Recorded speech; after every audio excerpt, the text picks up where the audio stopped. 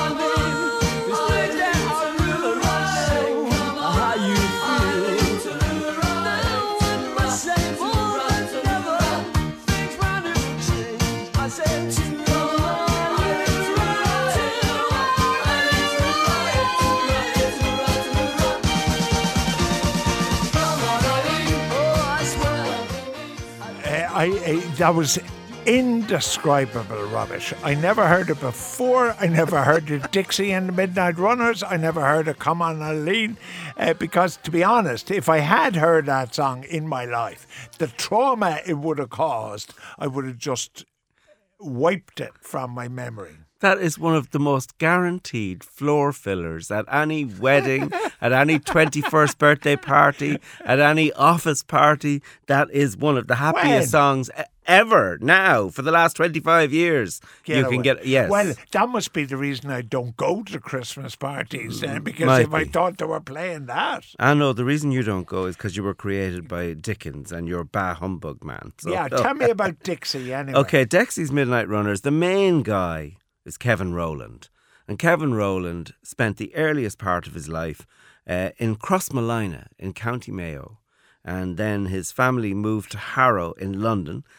He left school early. He wanted to be in the music industry. He really wanted to bring his Irish and Celtic influence. You heard the fiddle at the start there. You heard the accordion. You heard the banjo. You heard real Irish instrumentation being mixed in.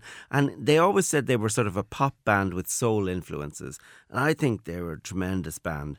That was from an album called Touraye, and it was one of the 3 hit albums that they had. They had 14 hit singles. They'd had a number 1 the year before this with Gino, which I love as well. So I'm a big Dexy's I Midnight don't Runner have to fan. listen to Gino. No, you don't. No, you don't. But he did base his voice. His voice was inspired by the voice of General Johnson, the chairman of the board. I don't know if you remember chairman of the board. Obviously not. But they had a huge hit called Dangling on a String, which I loved as well. So, you know, there you go. I liked Puppet on a String. I bet that you did, anything yeah. to do with dangling on a string? No, I'd say you only liked that because Sandy Shaw was in her bare feet in a little negligence. I'd say that's Yeah. why. Yeah. But there you go. Anyway, we'll be going to the next song. But would you please go on to the next song? Okay. It can't be as bad. Okay, it isn't as bad, and I think this one will really appeal to you. I'm hoping. Okay, it's by a band called Survivor, American band, Yeah. and it's The Eye of the Tiger. Now that's you like I driving guess what- songs. Yeah, Yeah. I heard this in one of the Rocky You films. did, Rocky 3. It's written by Survivor guitarist Frankie Sullivan and keyboardist Jim Frankie Petterick. Sullivan. Frankie Sullivan and He used Jim to own the Sextant pub in Cork. And it was not the same Frankie Sullivan, but right. Jim Petterick. And they were approached. They were a rock band in America. They were approached by Sylvester Stallone, who was the writer and director of Rocky 3. And he asked them to come up with a song that was really with a thumping beat, with a Yeah. great thing, because Freddie Mercury and Queen had turned Sylvester Stallone down when he wanted to use Another One Bites the Dust as the theme song for Rocky 3. And when Queen turned it down, Sylvester Stallone was so furious, he went out and he went to now he did the guys a great favour because it became a massive international hit. I can imagine. And it was like it won the 1982 Grammy Award for Best Rock Performance by a Duo or Group with Vocal. And it was the second biggest selling single in 1982. And the reason I don't have the biggest selling single is because it was a spillover from 1981. And that was Let's Get Physical with Olivia Newton-John. Do you remember that one? Oh, very well. Of course you do, because she was wearing a headband and she was in... No, because my youngest daughter used to sing all these songs from Greece when she was about 6, and she'd say, "Did you get it last night? Did you put up a fight?" Yeah. And I used to be hysterical at this 6-year-old singing this kind of stuff. That's from Greece, but that's not... Let's Get Physical is Olivia Newton-John's later Doesn't career. matter. It's a later It's the career. same kind of stuff. But the songwriter, Petterick, I mean, he's gone on and he's co-written songs for Lynyrd Skynyrd and Cheap Trick, Sammy Hagar, Van Zandt. He's even written for Brian Wilson of the Beach Boys and for the Beach Boys. Is Van Zandt the fella who stars in Lilyhammer? No, Van Zandt was in Sopranos. And starred in Lilyhammer. Did he? Okay, I didn't the know that. Norwegian drama. Oh, did he? Yeah. Okay. Yeah. Oh, well, then you're teaching me something I didn't know. Yeah. And he's in the Bruce Springsteen band. He's in the Bruce Springsteen band, the E Street Band. All yes. right, so can we get to this? Because Okay. I'm a bit excited now. Eye of the Tiger. Even though I hate boxing, I hate Stallone, and I hate Rocky movies, I like the song.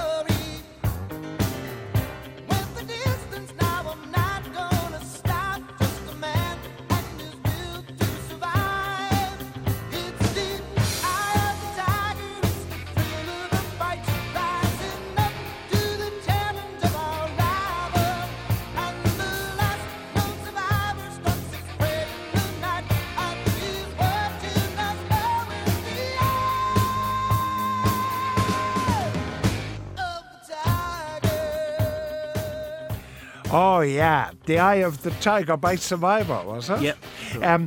There was a David Niven movie, funnily enough, which had Tiger in it as well, but I can't remember, where he was looking after a young Asian boy. And the Asian boy, he used telling porky pies about his career that he never had in the army. And then they were kidnapped and he had to be a hero. But I loved this song. I really liked it. Oh, good. Well, Best part of the Rocky movies. The fella I didn't really like at all in the Rocky movies. Do you remember the little fat fella who was like his brother or something? Do you remember him? Oh, yeah. Buddy something, wasn't it? Paulie.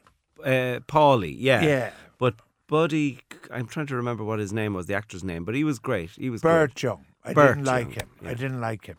All right. It is the Essential Songs of 1982, if you remember where you were.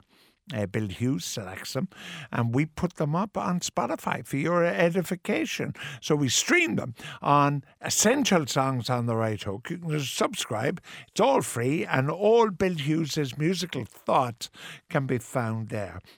Your third and last Essential Song. From 1982, one of the biggest hits of the year by a great singer, in my opinion. Her name is Dionne Warwick. Oh, yeah. Yeah, I'm okay on that. And she teamed up with the Bee Gees, and they wrote an album for her. And the album was Heartbreaker, and the title song was Heartbreaker from the album. So this is it. And written by Barry and Robin and Morris Gibb. Barry is the only one still with us.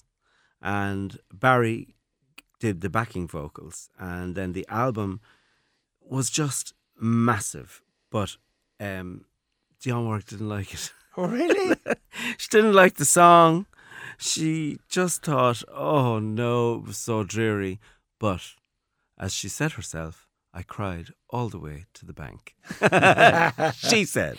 All right. So one of the Bee Gees was married to Lulu. that was Morris. Was it? Yeah. Right. And this was just it was her most successful solo hit of the 80s. And when you think back to the career she had in the 60s with Burt Bacharach and Hal David, when she had Walk On By and Do You Know the Way to San Jose, she does those fabulous songs. She is one of the 40 biggest hit makers of the entire rock era. But, you know, following all of that success, on March 21st, in 2013, she had to file for bankruptcy, Chapter 7. Yeah, because she was completely mismanaged. Her business affairs were completely ruined, and her liabilities included $7 million owed to the Internal Revenue for the years 1991 to 1999, and more than $3 million in business taxes owed to the state of California. And she just wasn't able to work out an agreement with the tax officials.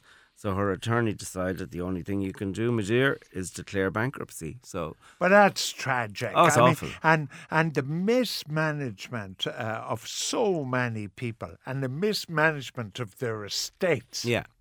And you hear that, you know, it's when, and you know, she had a tough time because it hasn't been the happiest life for Dionne Warwick. Ah, that's sad. But she has sons that she's very close to.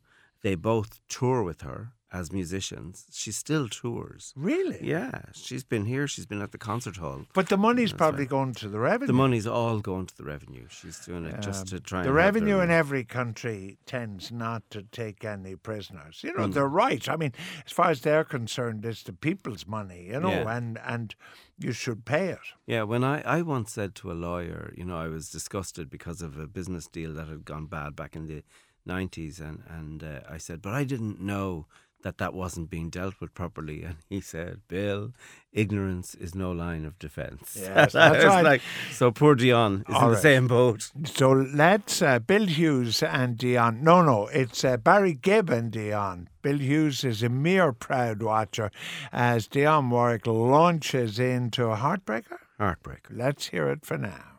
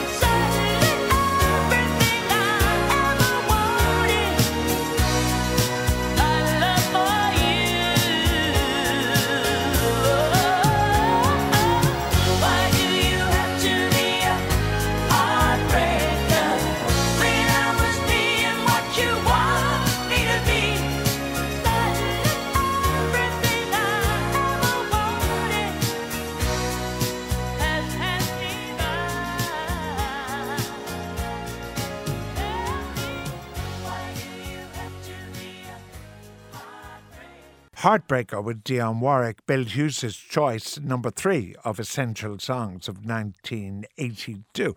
It sounds like a Bee Gees song, number 1, doesn't it? It does. And after they handed it over to her and after she did, Maurice Gibb begged to take it back. Yeah. He said that should be a Bee Gees single. Yeah. And apparently he wept about it. But it sounds They like fought the about Bee it. Gees. And then the second thing is performers. Yeah. Like, don't actually recognise very often good stuff. Like, film actors have done this for generations. Yeah. Turned down movies or did movies that they should never have done. There's her not liking a song that fits her like a glove. Absolutely. And it was such a hit for her. And she still didn't like it. But there you go. Bit like you. Well, given Dixie and the Dixies, or whatever the heck they were at the beginning, he did improve as he went along. Bill Hughes, Essential Songs of 1982, streamed on Spotify. You can go there, Essential Songs on the Right Hook, and it's all free. So take it on. Bill is here every Thursday at this time. And of course, God willing, he'll be here next week. Bill, thank you so much. Thanks, George. Coming up next, Kickstart Your Business with Gert Tannum.